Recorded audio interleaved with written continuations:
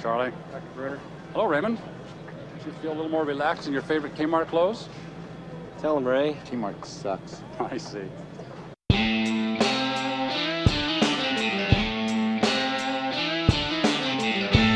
This is the Cutline Podcast with your host, Michael Kavaliunas.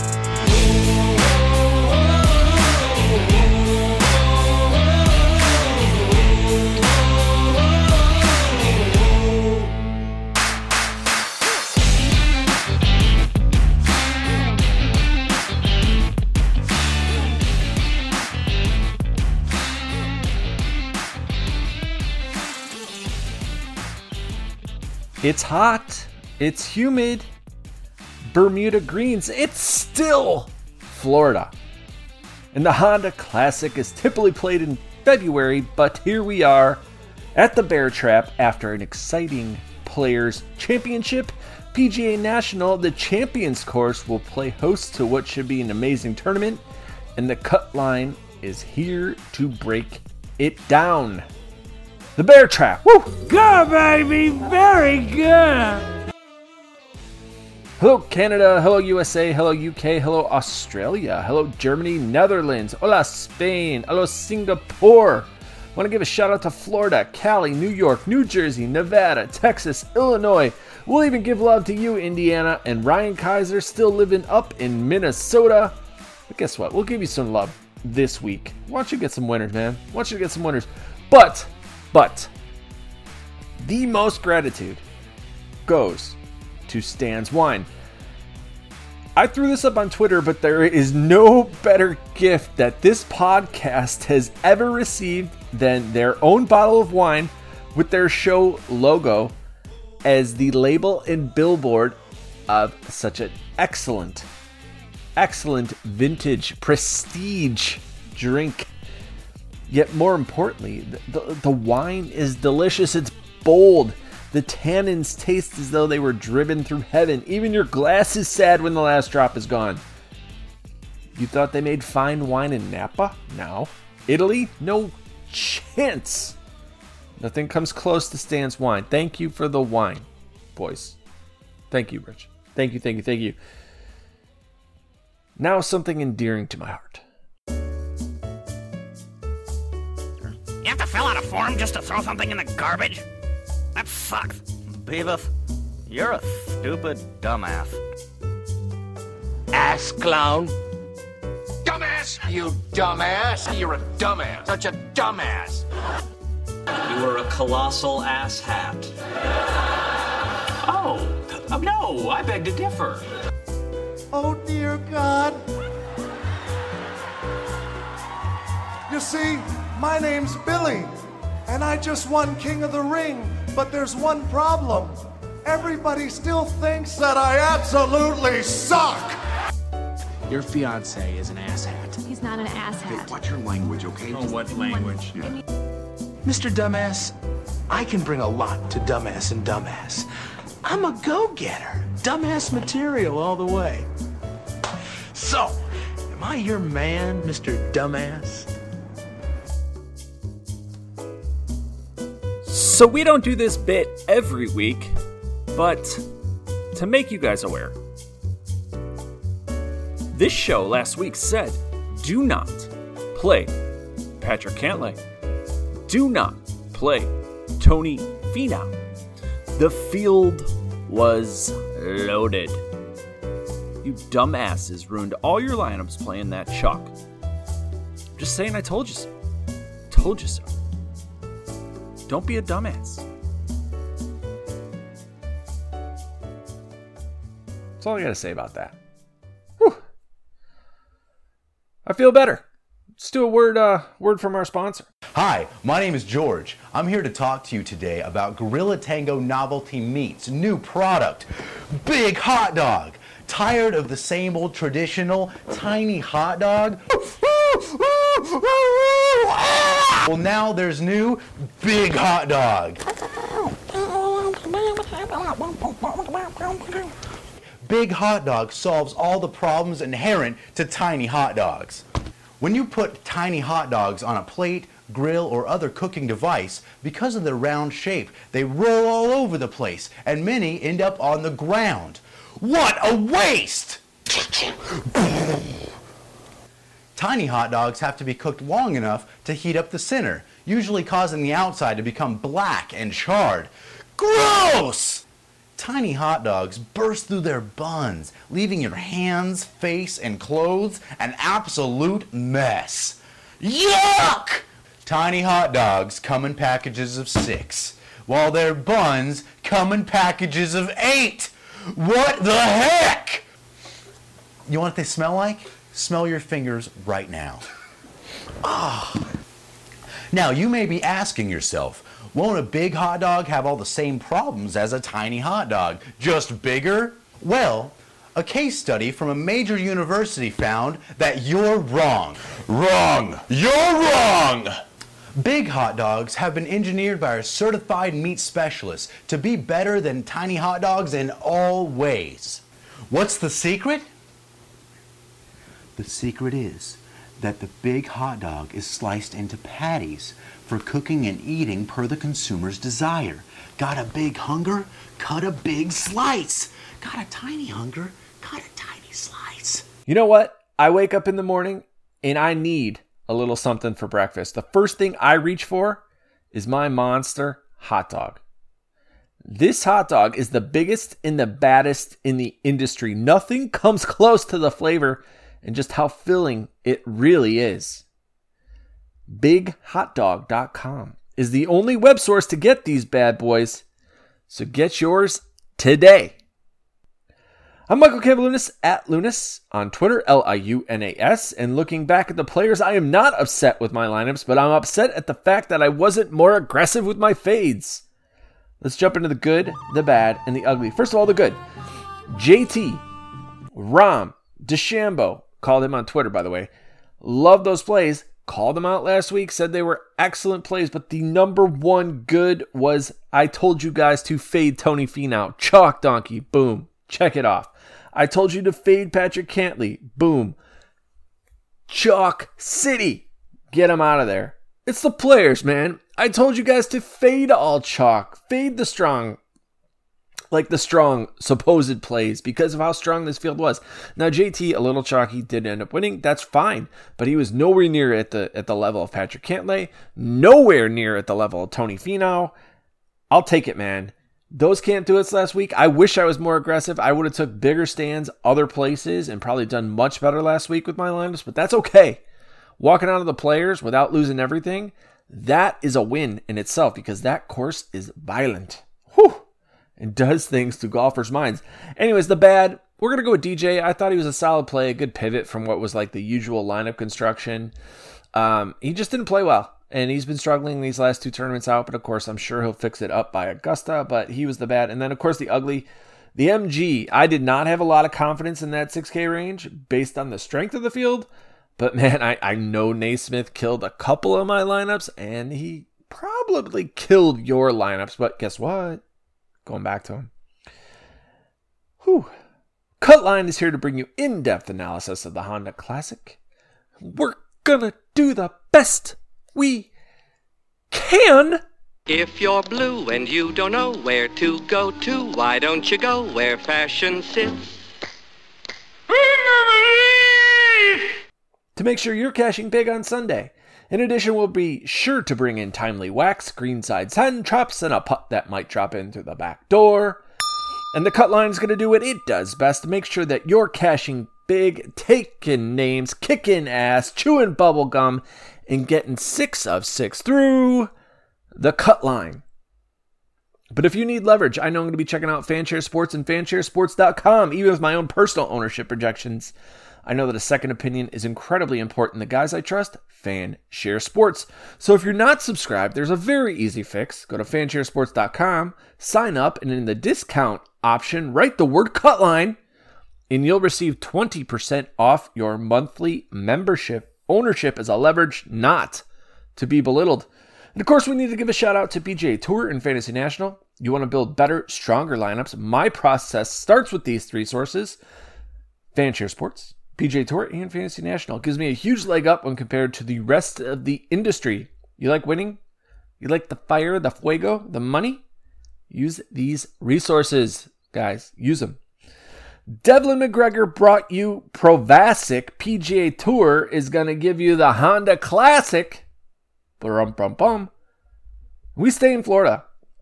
And it finally seems that DraftKings is delivering a field that is, dare I say, way too weak. When looking at the past few weeks, still pricing is difficult to navigate. Winners in the field include Ricky Fowler, Sungjae Im, who won last year. But nothing to me is more important than this course breakdown. PGA National, Southeast Florida, 80 miles north of Miami, just south of Jupiter. It's a par 70, 7,100-yard course. Typically ranks in the top 10 in difficulty on PGA Tour with an average of one stroke over par. There are 2 par 5s. And of course, Bermuda grass greens, thick, gnarly, though only 2 inches rough, with 67 bunkers that litter this course. Elevated, contoured, big, huge Bermuda greens. Water that's in play on 15 holes, so plenty of contention here where you can just take a bath and say, whoop, my day is done. Of course, greens and regulation, wind management, and Bermuda putting are only a few keys of performance requirements. Man, this place always ranks in the top 10 in the terms of the toughest. In the past 10 years, -6 to -13 have won this tournament. Now, weather forecast looking windy, and windy. So make sure you dial up those wind players. Careful out there. Key stats I'm looking at. Ball striking, scrambling, strokes gained around the green, par 4 scoring, greens in regulation gain, strokes gained tee to green, and strokes gained approach. But the best question we could ask ourselves is, who do we need to play this week? He's 2 putts from victory. Only needs 1. Ooh, got a members bounce there, boys. That's birdie all day long. This is the Cutline's Birdie or Better segment where we look at the top 11K range all the way down through the 7K range, looking for your best plays, best chances to win. And we're going to dive right into that top tier of Sungjae Im, Daniel Berger, Lee Westwood, Joaquin Niemann, and Adam Scott. I really like 3 of the 5 of these golfers here, and the first one is our defending champ, Sungjae Im, and he looked good last weekend. He did. Finished 17th at the Players' Championship. Of course, last year we know he finished first in 2020, of course, 51st in 2019, but the thing I love his approach game. He's solid in the last 48 rounds, ranks top 13 in my model. In my overall stat model, does rank number 20, but in my confidence, ranks number 4. Vegas loves him, of course, but they're giving Daniel Berger the odds right now. We can flip-flop them, of course, but Sungjae obviously comes into play, is a strong option, the Terminator, but he's at 1,100. He is going to be highly owned. I wouldn't be surprised if he has that 22%, and if you don't think he can win back-to-back titles, I understand that, and that is a solid cause for, putting him in less lineups, being underweight to the field. Still, Sungjae is the Terminator. We've seen him dominate this course before. Similar style courses. He ranks 2nd in my projection model. And of course, in the official World Golf Rankings, currently sitting number 17. So Sungjae Im is going to be popular. Followed suit by Daniel Berger, who might be even more popular because he's $200 cheaper. And realistically, has the same upside. You look at his made cut percentage. He's made 3 of the last 5 cuts here at the Honda Classic with an average finishing position of 23rd place. But the key thing is looking at him winning at the AT&T Pro-Am. The WGC Mexico finished 35th and finished top 10 last week at the Players' Championship. Berger's looking good, man. Berger's hard to fade in this spot. I'm not going to avoid him. He looks solid. In my aggregate model, ranks number 1. Confidence model, number 1. Overall stat model, ranks number 2. In terms of my scoring, ranks number 2 in the last 12 rounds, number 6 in the last 50. And the approach model ranks number 2 overall. Getting off the tee ranks number 3. So this is Daniel Berger's tournament, in my opinion, to win. There are ways to leverage him in terms of betting if you don't want to play him, and it makes maybe more sense to kind of get diversity in your lineups. But if you look even at the last 36 rounds, 8th off the tee, 7th in birdies or better gained, 8th in ball striking, 8th in tee to green, 14th in good drives gained. And the only thing he's really struggled with, and he's kind of mediocre in the field, is driving distance. And it's something you don't need here. It's something you don't need here. So Daniel Berger is in play for me this weekend. And then, of course, we're going to go down to Adam Scott. Where, oh where have you gone, Mr. Scott? You've disappeared, vanished, vanquished, right? Did make the cut at the Players, but finished 48th. WC Mexico, 54th at the Genesis, 38, so nothing to write home about. But we're talking about a guy who won this tournament in 2016 and then 2 top 15 finishes in 2017, 2018, followed by a miscut in 2019. A miscut here does not bother me as much as it would at other courses. The fact is, it's a difficult course. It's a difficult track to play. I like the fact that Adam Scott's coming in with 3 made cuts. We could see the upside, but here is an ownership leverage play. Historically, Scott, an amazing approach player, but in the last 12 rounds, ranks 84th in the field. That's going to improve. I'd rather be on it when it does than on it after it does. And my overall stat model ranks 23rd. My aggregate model ranks number 17. My confidence model ranks number 13. So there's a lot to say here. But the thing I love the most, in terms of the course style, tournament style projection, he ranks number 1. In my weekend projection, in my course projection, he ranks top 10. So Adam Scott here at $10,100. I love him. Looking at Niemann, here's the thing. He's been on record saying how he hates Florida courses, and I get it. He played so well at the WGC Mexico. Last weekend, we saw the wheels start to fall off. And if you look at it, in this field, in the last 12 rounds, he ranks 31st in approach. Okay? 25th in scoring. You want to spend $10,400 for a guy who I was saying was eventually going to win? I don't think it's going to be here. I don't. You look at his course history, missed the cut last year, 59th the year before that, coming in at decent form, but I am a little sketch. I'd rather eat the chalk in Im and Berger than going down to Niemann.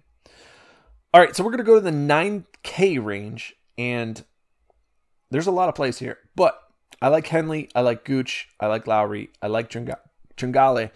I don't really like Kirk here, but we'll get into that a little bit later. Looking at these 4, though, Henley, Gooch, and Lowry, and Tringale. First of all, Shane Lowry, you just show up last weekend, man? You just show up with a top 10 finish? I've been touting you like early in the season, and then all of a sudden you show up to Players, but that's golf, man. That's golf. That's how it rolls. But you look at their course history, the average finish for Russell Henley, we're going back up, and Taylor Gooch, top 30 for the both of them. And they have made at least 2 cuts respectively.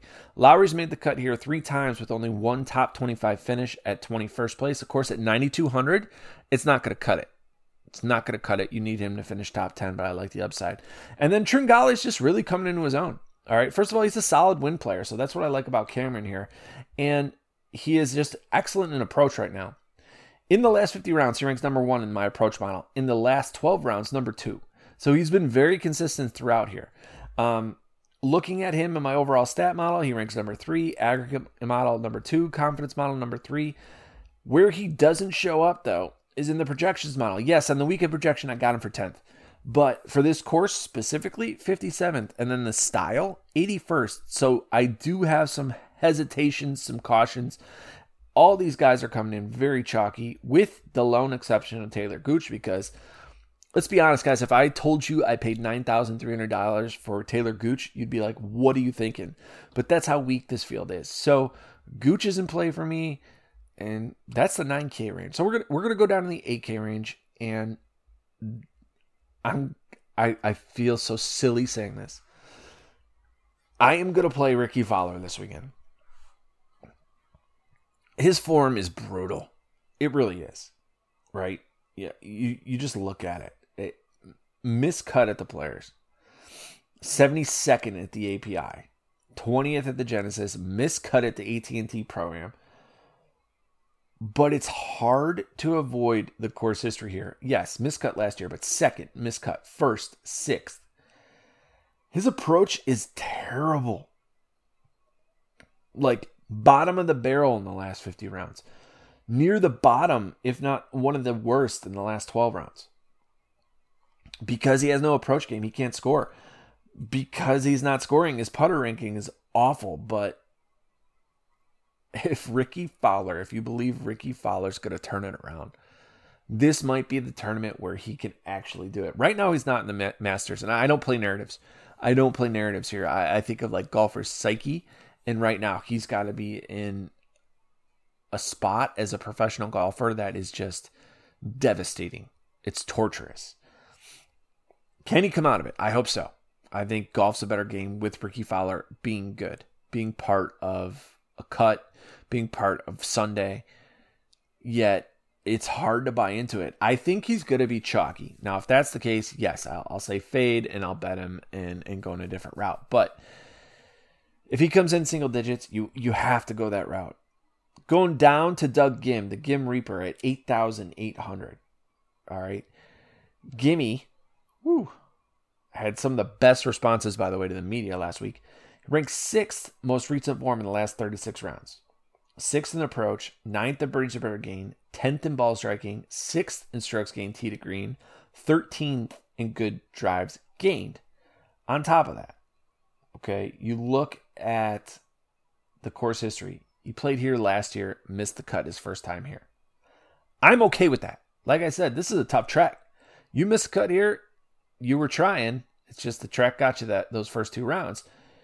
29th at the Players, 36th at the API, missed the cut at the Genesis. I'm okay with that, but 21st at the ATT Pro-Am. Doug Gim's in play. My favorite part right now, single-digit ownership for a guy who could win this tournament. Again, 8,800. It's uncomfortable paying this much money for some of these guys because we never see them up here. But this is a weak field. Gim, for me, is in play. The next 2 guys I want to mention, Brandon Steele, Cameron Davis. Both of these guys, again, they're going to have double-digit ownership, and a lot of these 8K guys are. I think you're going to see a lot of balance builds this week because, honestly, those guys in the low 7s, those guys in the 6K range, a lot of people don't know.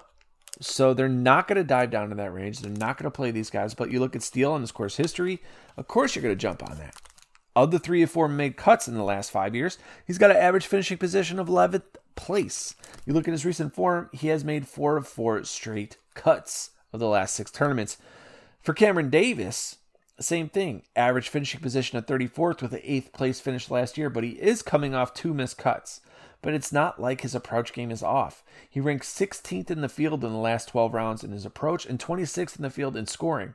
So a lot of people are going to be concerned about those mixed cuts. It might reduce his ownership, might not. We'll see come Wednesday when we finally run it on Fanshare Sports for that final run through. But it's interesting to say. Of course, Matt Wallace, Keegan Bradley, Keimer, Fertilli, Poulter, they're all decent here. It's just I don't have a lot of interest in that. Maybe Keegan with the 7%, 5% ownership.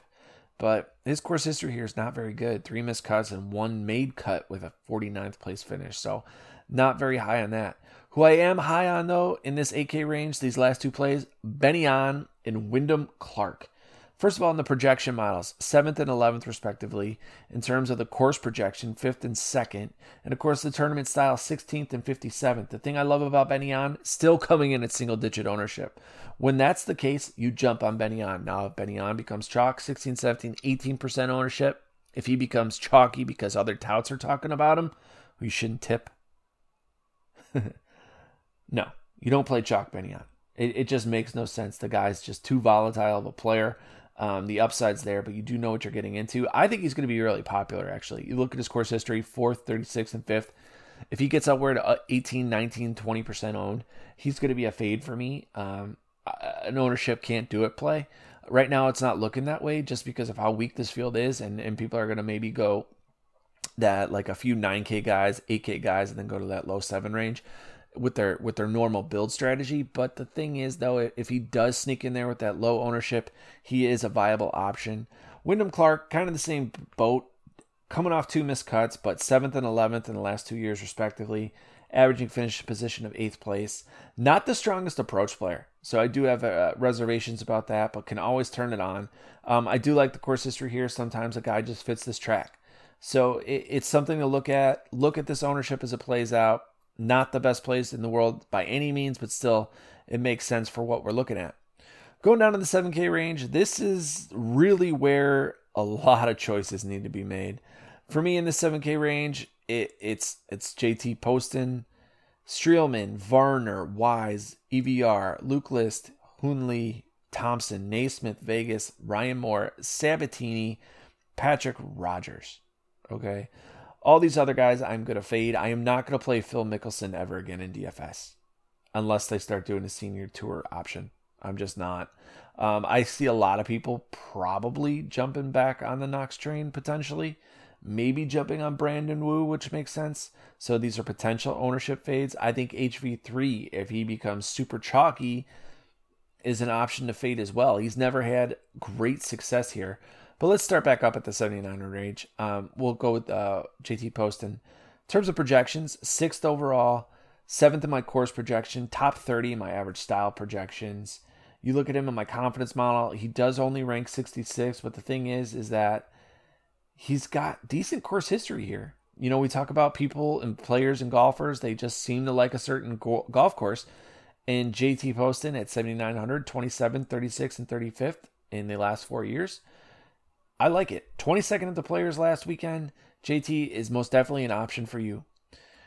Kevin Streelman comes on off a missed cut at the Players, but he's just an excellent approach player. He has not had great success here at the Honda Classic. 47th and 71st respectively, but still there's upside there to see in Streelman. I think the one thing I am concerned about him is just that we haven't seen him play very well. At the Genesis, he finished 52nd, and we saw him at 13th at the AT&T Pro-Am, but other than that, it's very inconsistent golf, and we always know how volatile that putter is. But the one thing I do love about Streelman is that if it does get windy and crazy wind this weekend, he fits the mold to be successful here. So hopefully a low-owned pivot play here in the 7K range. I think there's going to be a lot of people jumping all over the place. Again, if HV3 ends up becoming chalk, you fade him. You know what you're getting with him. He's either going to be on or he's going to be off. But, 3 straight made cuts. 61st of the Players, API 21st, 62nd to Genesis. I do think the 21st of the API is respectable, but the fact is, for a player of HV3's caliber, has never really done too well here. But a guy I do like that I think is going to be another option where you need to potentially deviate, we'll see, is Aaron Wise. Aaron Wise is a good win player, so that's why I like him here. The problem is he's been awful in scoring in the last 12 rounds, and it's because his approach game is off. So because of those factors, 33rd in approach in the last 12 rounds, it's concerning. 53rd in the last 12 rounds. He's typically a better approach player, don't get me wrong. But at 7,600, this is where I'll go down to EVR. If Varner and Wise are way too popular, I'm going to most definitely jump down to EVR here. He's going to be the sleeper. 1 tournament, 1 miscut, but then his most recent form, 57th at the Arnold Palmer, 37th at the WGC Mexico. He's historically a great approach player, at least compared to the field, 25th in the last 50 rounds. 86th in the last 12 rounds, so kind of contradictive to what I've been saying about someone like Wise or HV3 or even someone like Poston, but still, I'm going to take that kind of upside with a guy who has a similar chance and similar stature in terms of win equity. Overall stat ranks 17th, confidence model ranks number 24, and my aggregate model ranks number 19. So I like EVR here as a pivot from those two if they end up chalky. Luke List, Kyung Hoon Lee, and Michael Thompson are not going to be popular this weekend. I highly doubt they're going to project well anywhere in terms of popping on anyone's model. In fact, in my confidence model, only one of them, and that's List, ranks in the top 20. The others are the other two are in the top 65. In my overall stat model, you are curious because they rank in the bottom 50th percentile. But looking at their course history, Luke List, 10th, 52nd, and 2nd with 2 missed cuts. Hoon Lee, 7th and 38th. Michael Thompson, 53rd, miscut, 24th, 16th, and 57th. $7,500 players that you can fit in your lineups that immediately diversify your line building strategy. I love them. Going down to 7,300, Matthew Naismith, my favorite, everyone's favorite, if he gets love this week, after burning so many people last week, I will be surprised. But still, at 7,300, he's a solid play, one of the best approach players in this field. 38th last year, coming off 2 missed cuts. In my overall stat model, ranks number 37. In my confidence model, ranks number 21. Surprisingly, though, Ryan Moore at 7,300 ranks 5th in my overall stat model. In the approach ranking, in the last 50 rounds, what's most important, ranks 19th. Only played here once in 2018, finished 49th, but in the last 6 tournaments, appeared twice and made 2 cuts, 35th at the Players' Championship, 26th at the AT&T Pro-Am.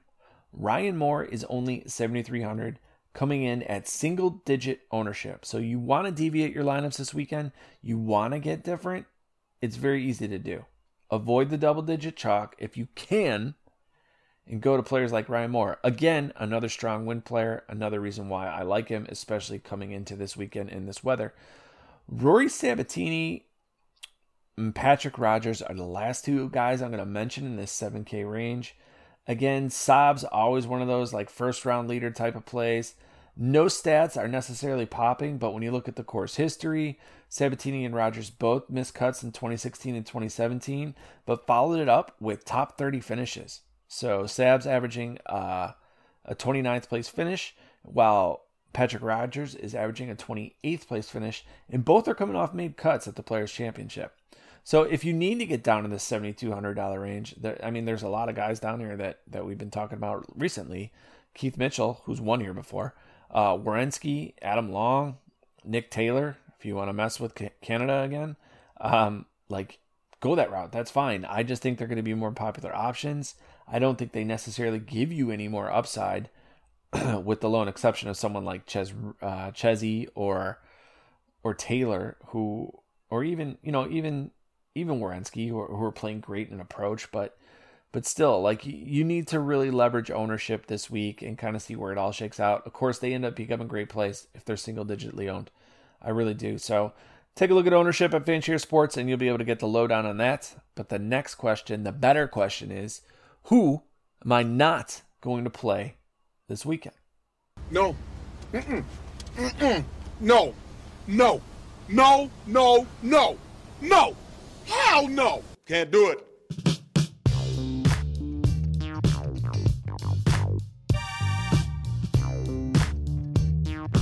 This is everyone's favorite.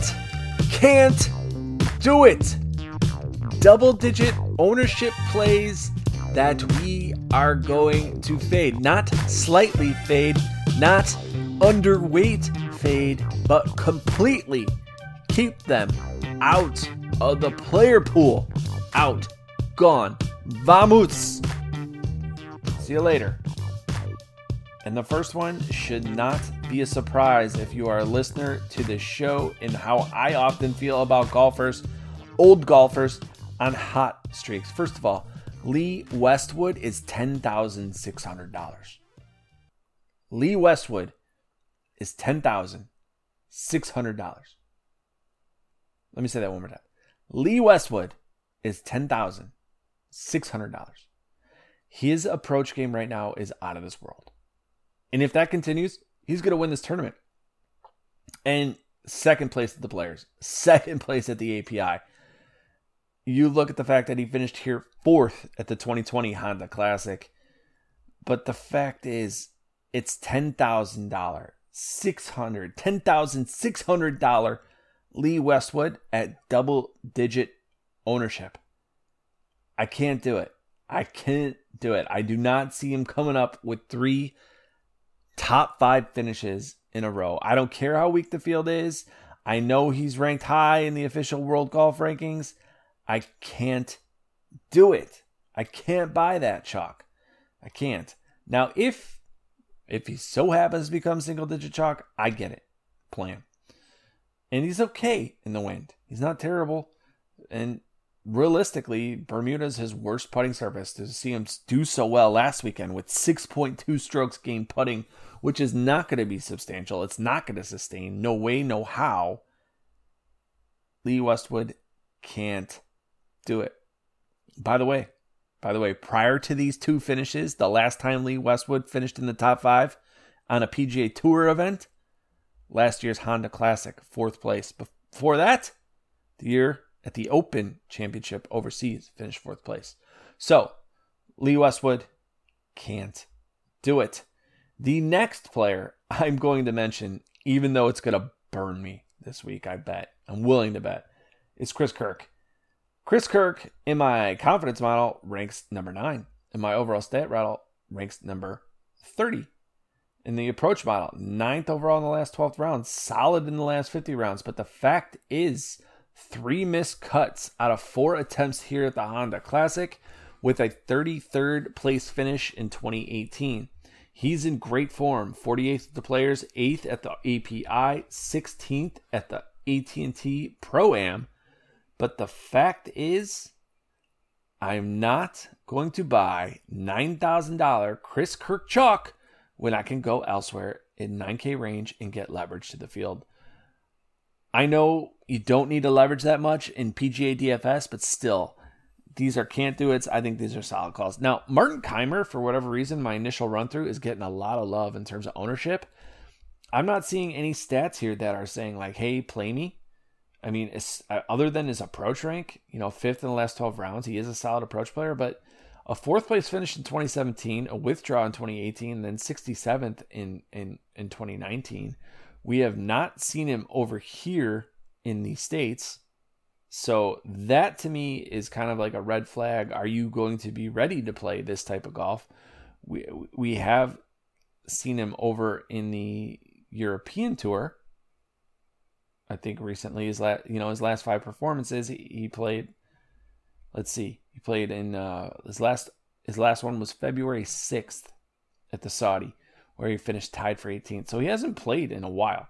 So the German, if he's going to be chalk, and a guy who hasn't played competitive golf since early February, and that was overseas, I don't think I can buy that chalk. So Martin Keimer can't do it. And of course, we always fade and can't do 6K chalk. Right now, Peter Malnati looking at double-digit ownership at 6,900. If that stays, can't do it. And that's for any 6K golfer. Anyone. All right, let's do it. MGs, monsters, and guarantees.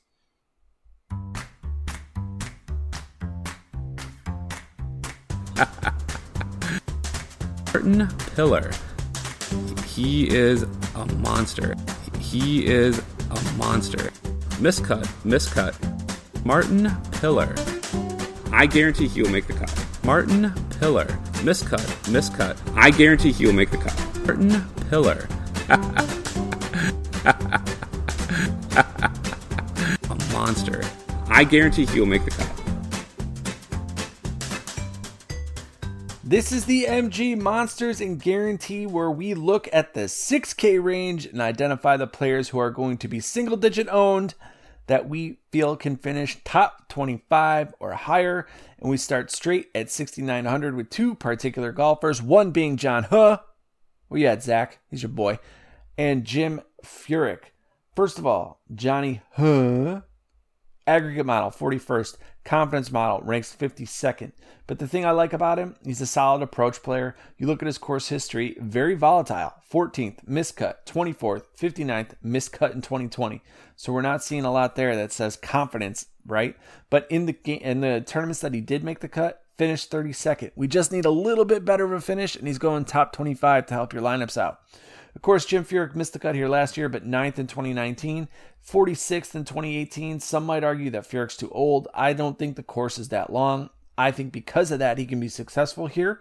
The question, though, I worry about is, can he do it over 4 rounds? So it's a risk going down in this 6K range, I think, especially with how weak the field is. But still, I think it's a risk worth taking. Now, there's a lot of names in between 6,900 and 6,500. Unfortunately, I don't have a lot of confidence in any of them to put them in the can't do it section. But I will mention some guys I like. Hoagie, of course, I always like him. Always like a little Hoagie. I can't buy this Henrik Stenson. I mean, he's just falling apart. But Duffner always shows up sometimes.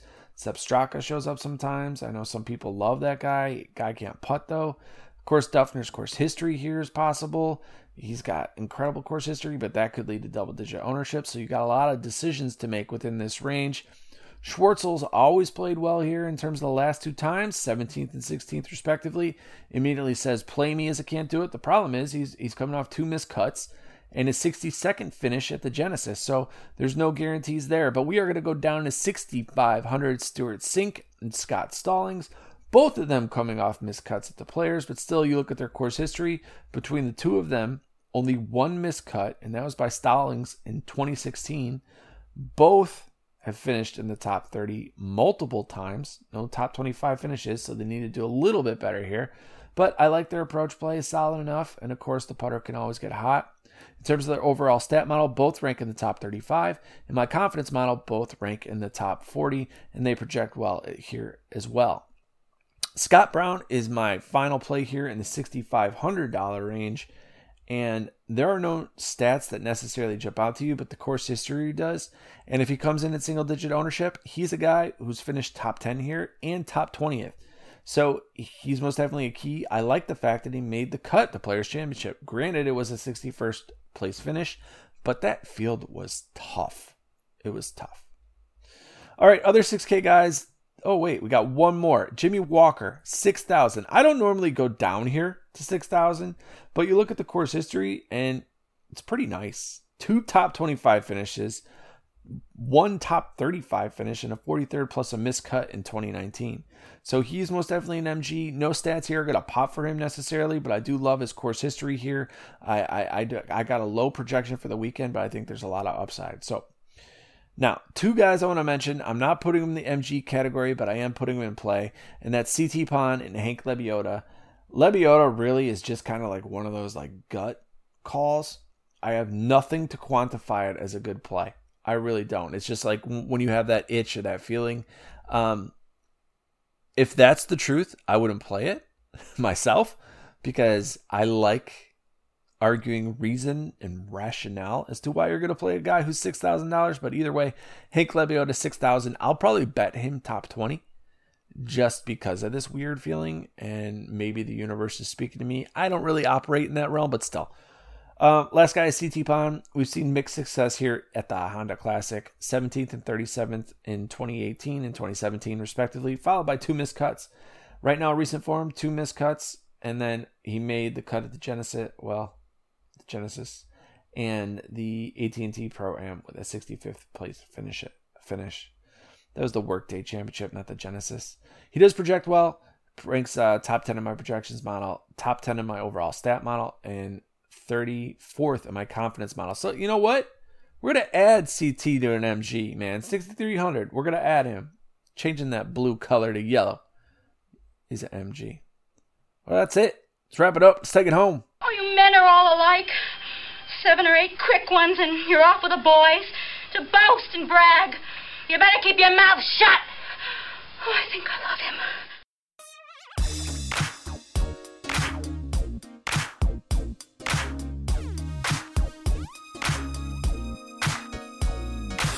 That's it. It's over. It's all over. That'll wrap up the Cutline's breakdown of the Honda Classic. Join us next week as we break down the WGC match play. Check out that show, guys, because there's lineup building strategy because people make suboptimal lineups. It's a bracket tournament, guys. Why would you roster players that are going to play each other in the first or second round? It makes no sense. Anyways, make sure you check in next week. We'll have it all broken down for you, ready to roll. Want to give a special shout out and a special thank you to Fanshare Sports, PGA Tour, and Fantasy National.